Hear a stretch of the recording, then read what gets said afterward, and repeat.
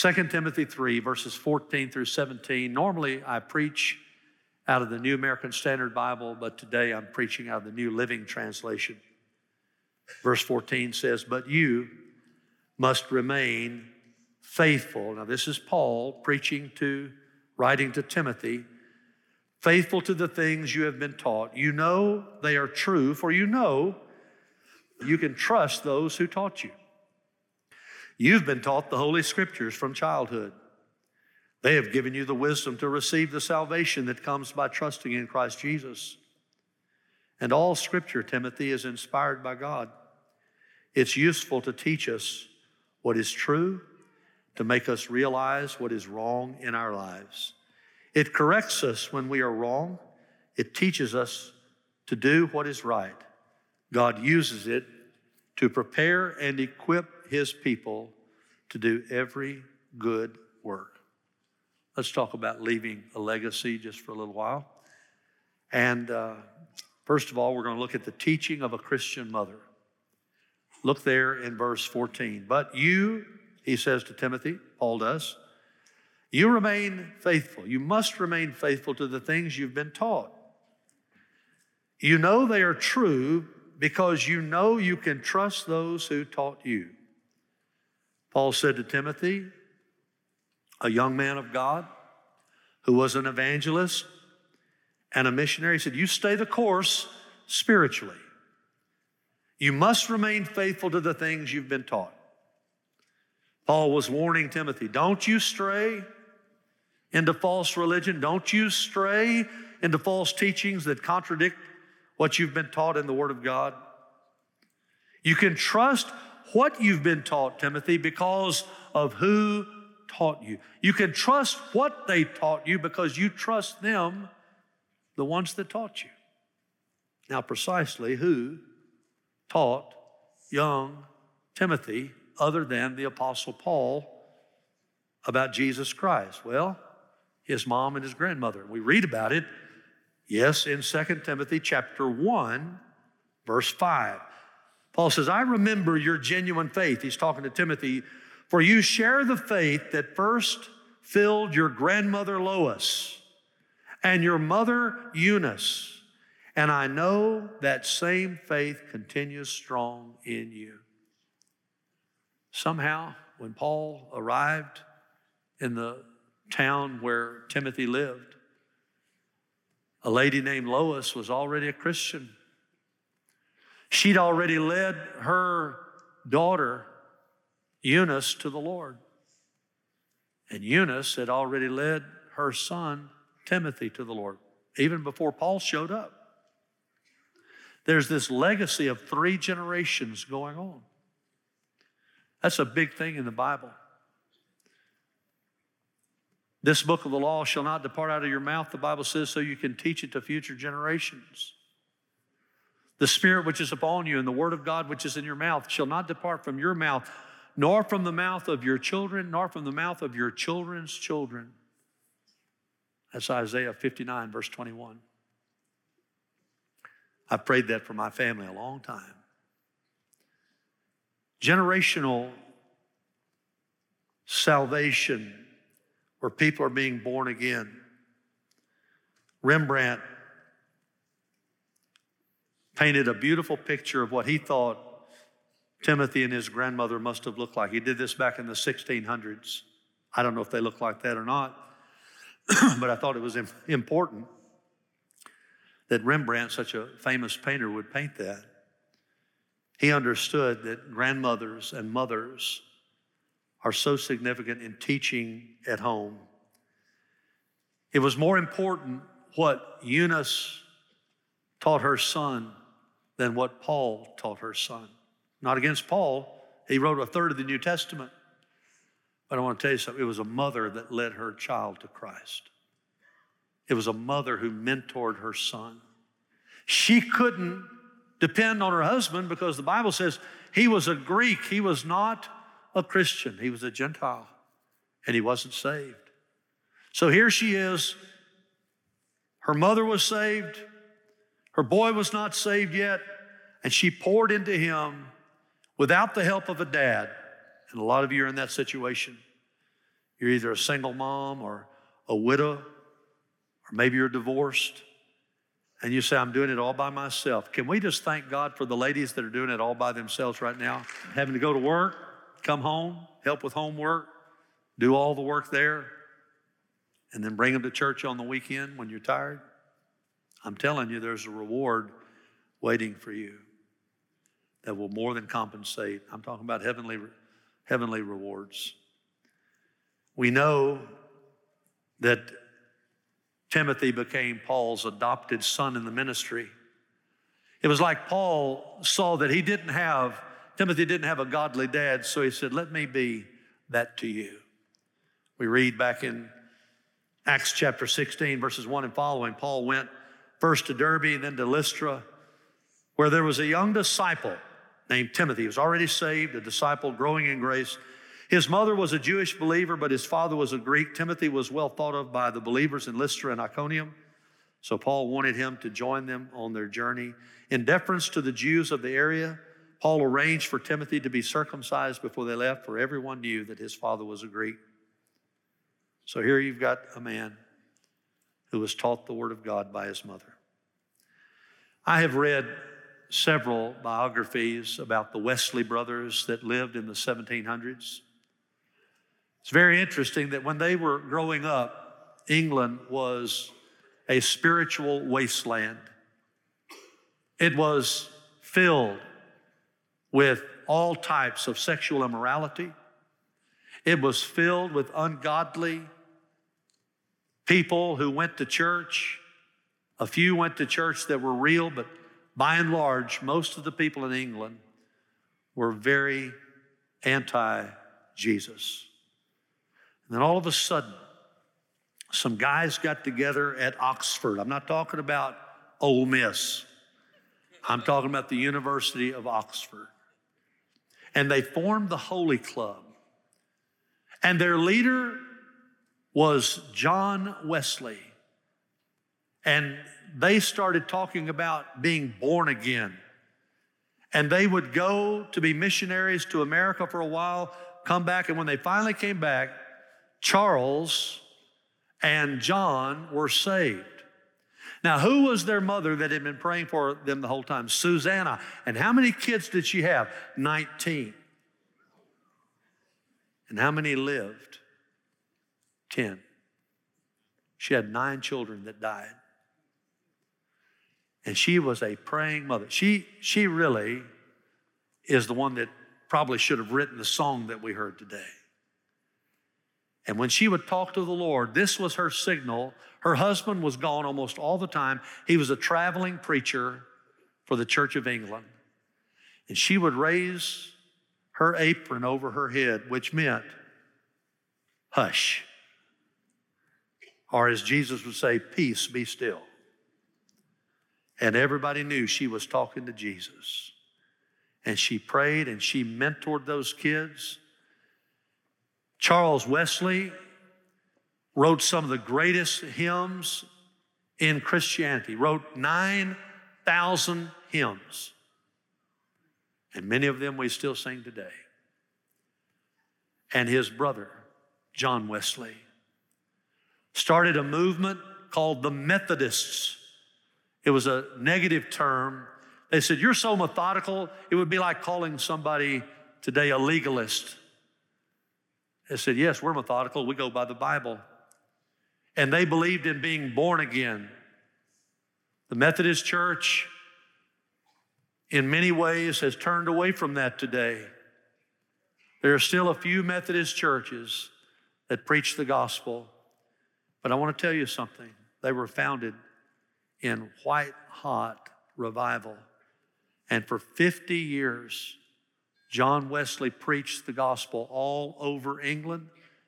He rode 250,000 miles on horseback, reading his Greek New Testament from place to place. Sometimes he would preach 15, 20 times a week. He preached all the time. And God lit a fire that changed a nation. I was telling that story one time about how far he rode on his horse, and I had a deacon that said down in Texas, he said, that was some horse. I said, I think he had more than one horse, but anyway. God used him, but it was his mother that led him to Christ. Oh, man. She taught John Wesley the Word of God. I want to encourage you ladies out there. You say, Brother Steve, I don't know how to raise children. Well, you've got a recipe for it right here in your Bible. Deuteronomy chapter 6, verses 6 through 9. Look at it on the screen. Write down the reference. These words, right here, these words which I'm commanding you today shall be on your heart. They got to be on your heart first before they get on your kid's heart. You shall teach them diligently to your sons. You shall talk of them when you sit in your house, when you walk by the way, when you lie down, when you rise up. You shall bind them as a sign on your hand. They shall be as frontals on your forehead. You shall write them on the doorposts of your house and on your gates. Why on your hands? Why was the Word of God there? Because it should govern whatever you do. Why on your head? Because it should govern everything that you think. Why on your doorpost? Because when you leave your house, you know that you're leaving and the Word of God is to go with you. And the Jews to this day will touch that mezuzah and pray before they go out into the world. And when you come back, you say, it's not just for me to live for the Lord out there, but I'm going to do it at home. And you touch the scripture there and you walk in at your door and then at your gates for the whole world to know that you belong to Jesus Christ. That's how you train champions for Christ. That's how, moms. And you don't have to, praise the Lord if you've got a husband that loves Jesus, but even if you don't, you can raise a Timothy that's going to preach the gospel. You can raise a godly person. The teaching of a Christian mother. Notice the tool of a Christian mother. Verse 15. You have been taught the Holy Scriptures from childhood. What did she use? She used the Old Testament. That's all she had. She might have had some fragments of New Testament material that was going to turn into some of the books of the New Testament that Paul had written, some of those epistles, some of those letters. She probably had access to some of the Gospels as well, not John yet. It wasn't written, but Mark was written first, then Matthew, then Luke. She had that, and she took what she had and did what she could do with what she had. She took the Scriptures and taught her son, Timothy, from the Word of God. You've been taught the Holy Scriptures from childhood. They have given you the wisdom, Timothy, to receive the salvation that comes by trusting in Jesus Christ. How'd you get saved, Timothy? My mom read the Bible to me, told me about Jesus, and I got saved. What a glorious thing. When Donna was first pregnant with Grant back in 1982, we were living in seminary housing, and we did something. We started doing something. We did this for all of our babies. When we found out that she was expecting a baby, we started praying Scripture over the baby. You say, how do you do that? You lay hands on her tummy. And she laid hands on her tummy. I laid hands on her tummy. And we were laying hands on Grant.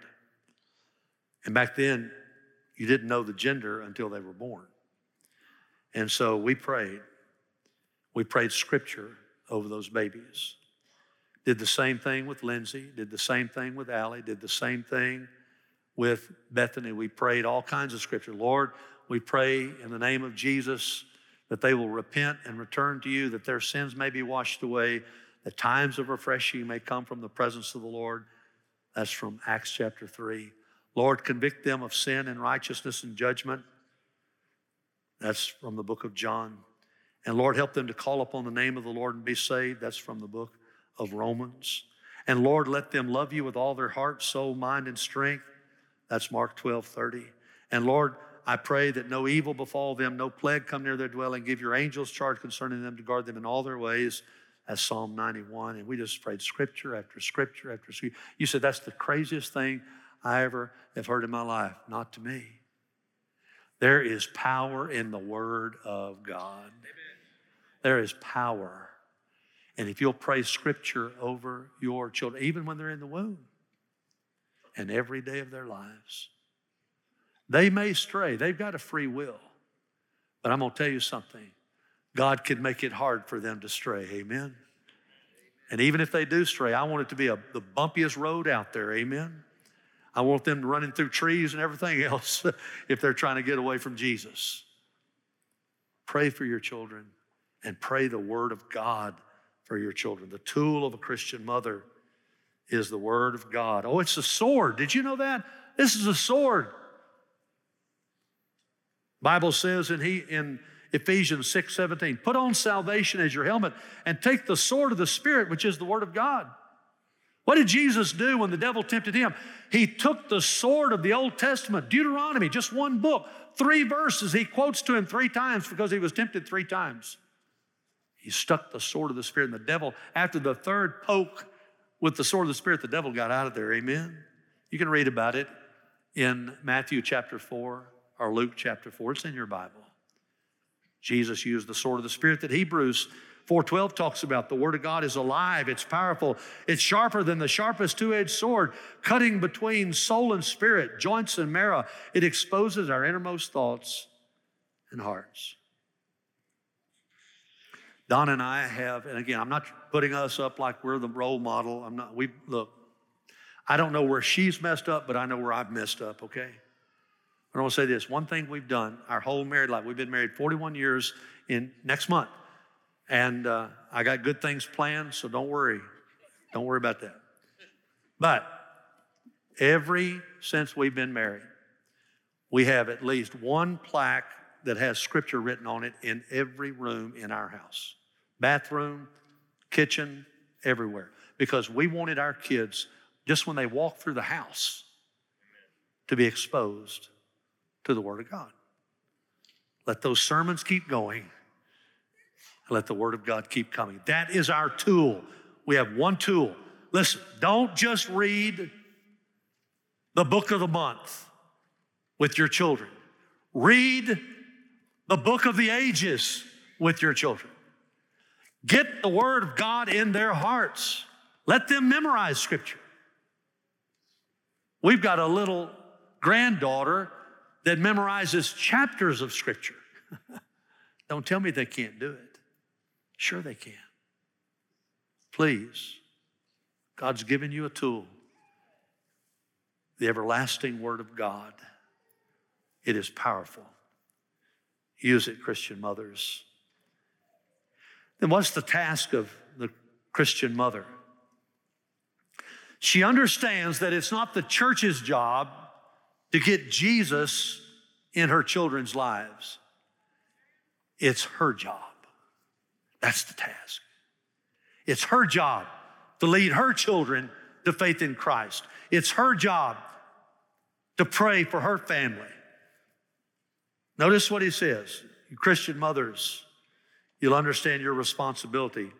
Paul's talking to Timothy in the context of his mother and grandmother teaching the Word of God to him. And he says, all Scripture, all that Scripture that they taught you, it's inspired by God. Literally, it is God-breathed. And it is useful to teach us what is true and to make us realize what is wrong in our lives. It corrects us when we are wrong. It teaches us to do what is right. Are you hearing what I'm hearing? Is there wrong and right? Yes. There's wrong. And there's right, and it's determined by what the Bible says. Amen. God uses it to prepare and equip His people to do every good work. Timothy, teach all Christians the Scriptures, but especially tell them to teach the Scriptures to their children. It's not the church's job, primarily, Timothy. It's the parental job, the mom's job, the dad's job, to teach the children the Bible, to show them what is true and what is false, to teach them truth according to the Word of God. Not truth according to what the culture says, but to what the Bible says. They need to know the Scripture, the holy Word of God. What did Solomon say about parenting? He said, if you will train up a child in the way he should go, even when he's old, he will not depart from it. Now, did all of our kids live a spotless life? No. Some of them strayed for a while when they were in high school. I call it the years that they were developing their testimonies. And it was a hard time. But we prayed, we fasted, we grounded them, took away car keys. Weren't any cell phones back then, or we'd have taken those away too. But we disciplined them. By the grace of God, they're doing right. They've come to the Lord. And they're engaging the Word of God that's inspired. It's useful to teach us what's true, makes us realize what's wrong in our lives. Christian mothers, our world has gone crazy. We've lost our minds. The LGBTQ movement is wrong. Look, if you're tempted with those sins, Jesus can forgive anybody in here. But they are sins. Adultery is sin. Fornication is sin. Cohabitation is sin. Homosexuality is sin. Lesbianism is sin. Bisexuality is sin. Transgenderism is sin. And God created us male or female. And our schools, wait a minute, our schools are trying to totally set that aside and say, that's not right. Your gender is not determined by your physical gender. It's whatever you think you are. That's what you are. I got news for you. That is a lie. That is a lie. That is a lie. That is a lie.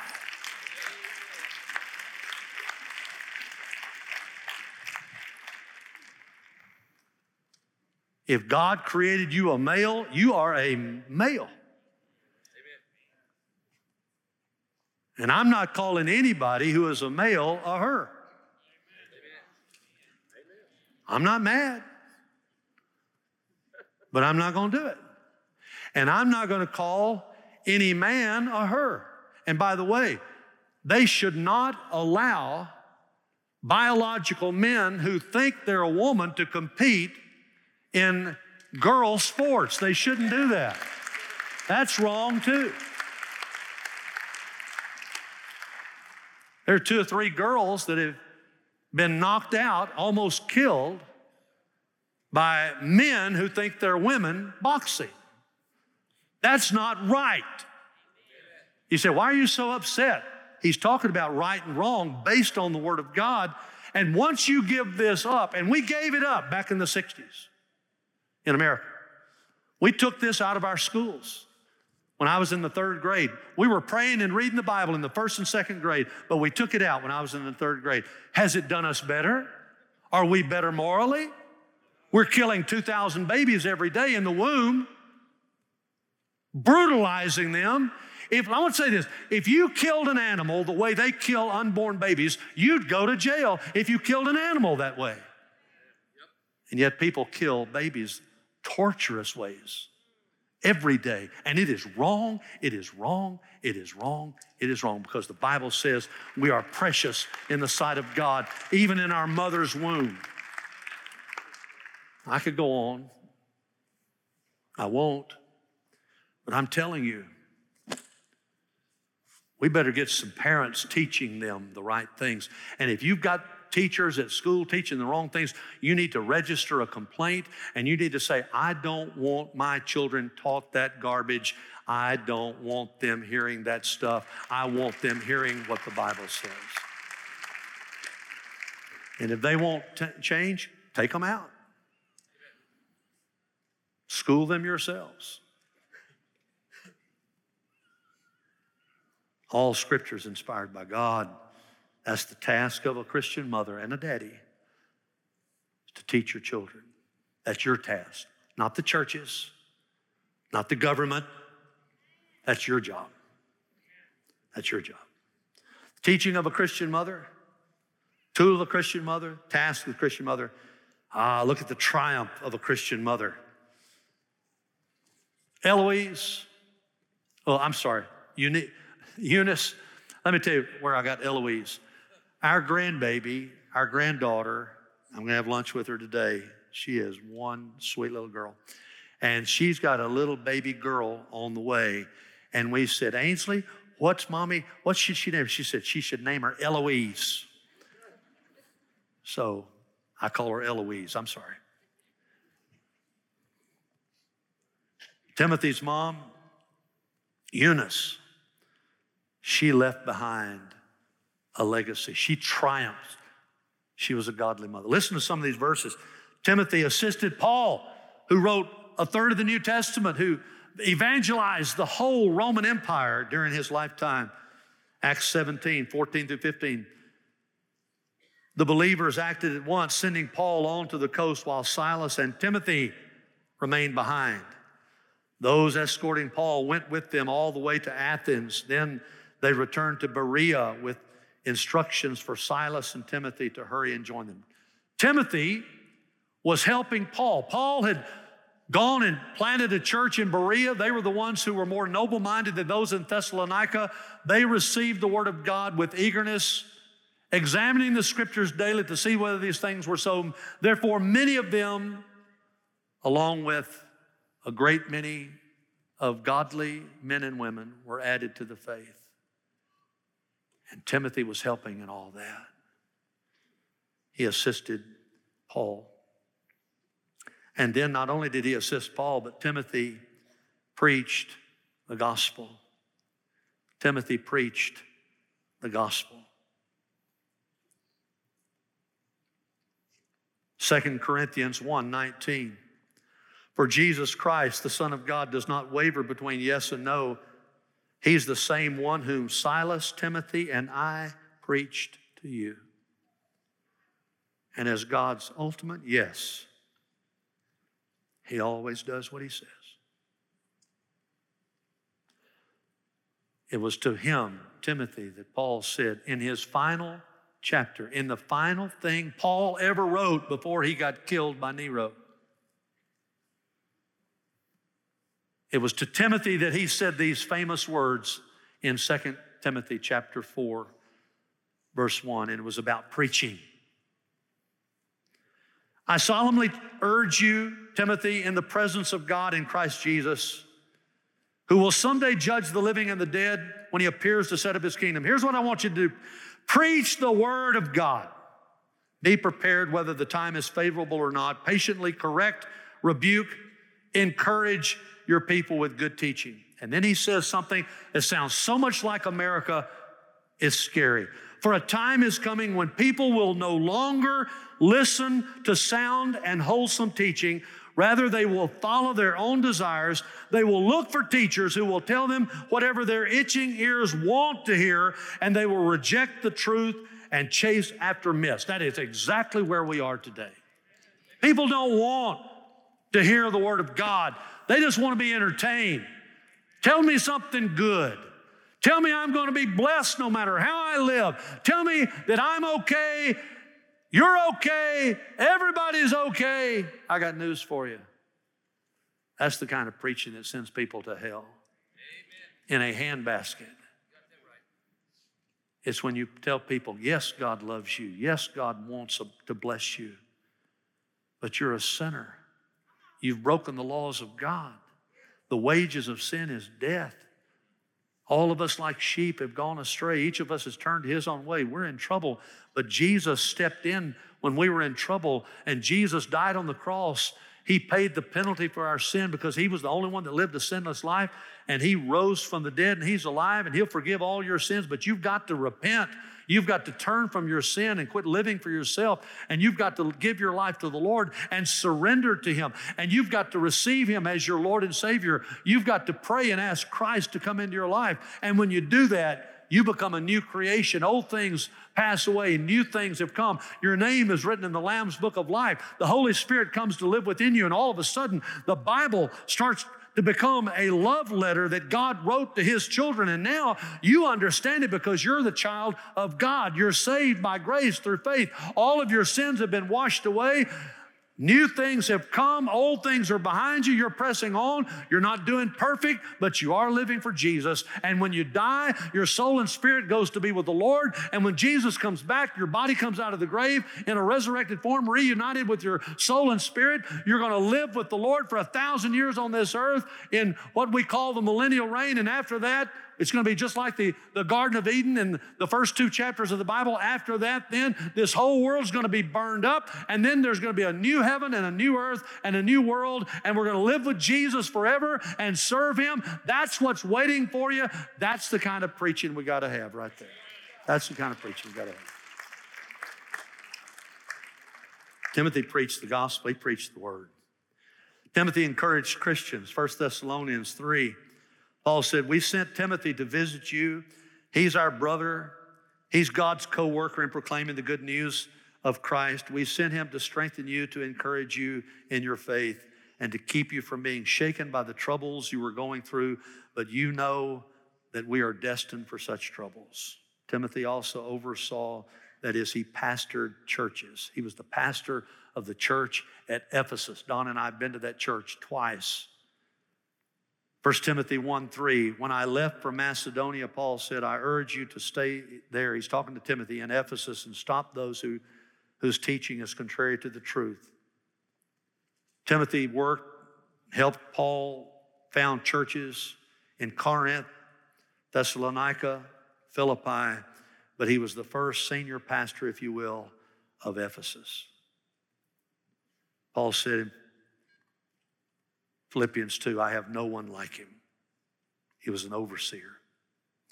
And then the greatest legacy of all, I've saved for last, and this is going to be a hard pill for some of you to swallow. But the greatest thing he did in his life, he died for Jesus. Timothy suffered for Christ.